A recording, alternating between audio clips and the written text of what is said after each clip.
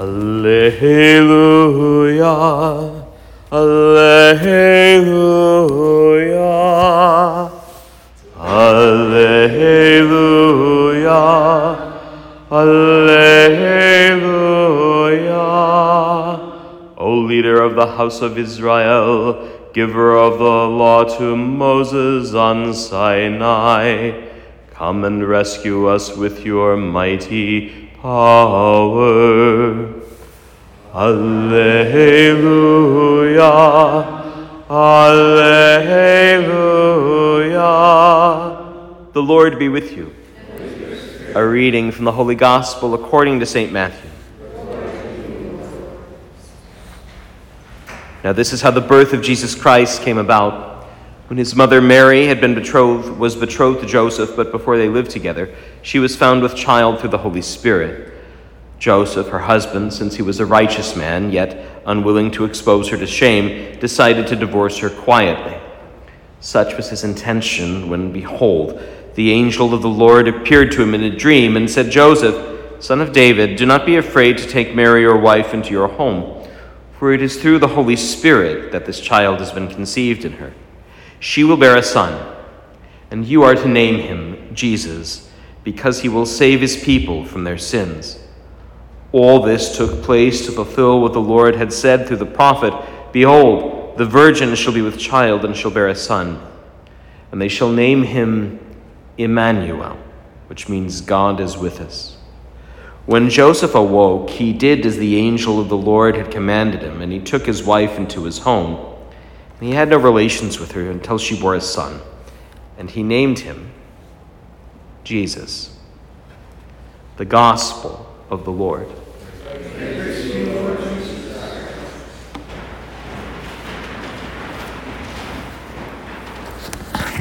Still beating your wife?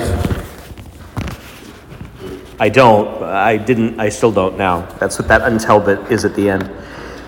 Here's what I want us to focus on, and this will probably be kind of our attention for the better part of the week because I'm giving the boys some time off before Christmas. The Muslims have a tradition that looks very much like the rosary. It's a beaded prayer. It's called the dhikr. And it's a recitation of what are called the 99 names of Allah, of God, as they appear in the Quran and the Ahadith.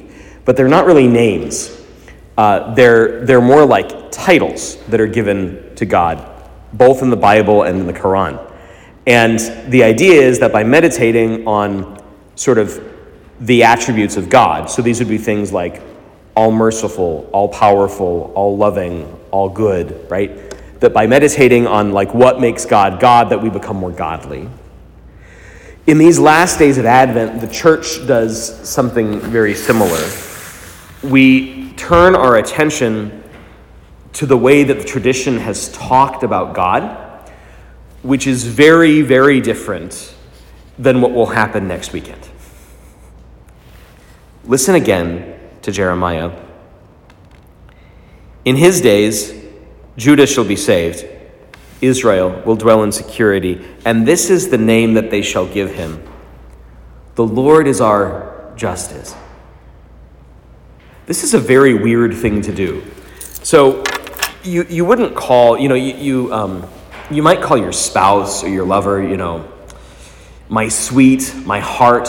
The Irish, they say a storm a cree, the pulse of my heart, right? We use flowery language like that. But you'd never look at your girlfriend and say, you are supreme goodness.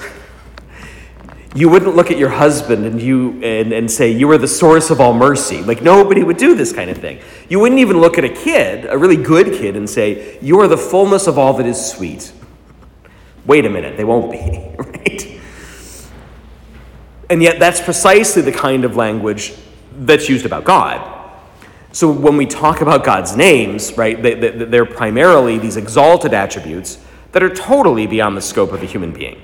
It's barely within our competence to recognize and put a name to, let alone to try and grasp ourselves, to become ourselves. What nobody ever imagined, whether Jeremiah in calling God justice or Isaiah in calling a person God with us was that God would actually just be called like Steve or Bob or Fred or Joshua. And yet that's precisely what happened, right? So that it turns out that God's name isn't Superman. It's something much more like yours. This is not because you are a god. You're probably not even all that godly. I surely am not. But it's because God grants competence to human beings that aren't ours by right, that we could never have all on our own. We're not that good. We're not that smart. We're not that merciful or clever or sweet. We're only occasionally those things by fits and starts, and usually only to the people that we think it matters to. But he is not.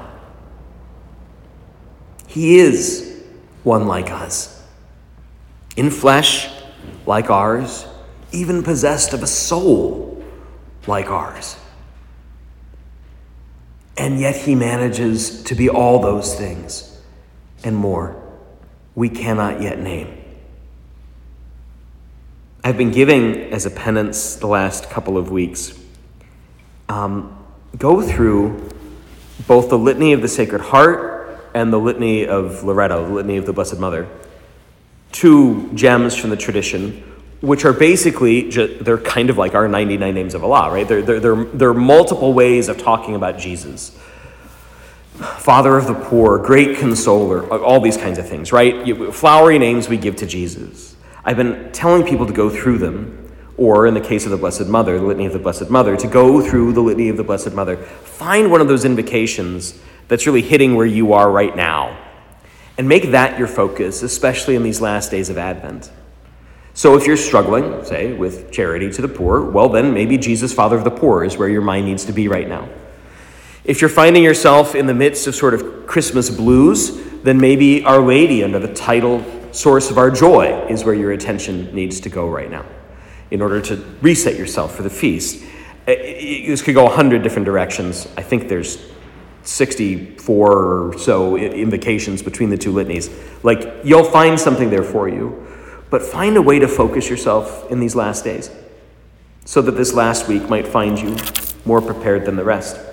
And that when we meet him here at the altar each day, we might recognize the one who is perfection itself in flesh, just like our own.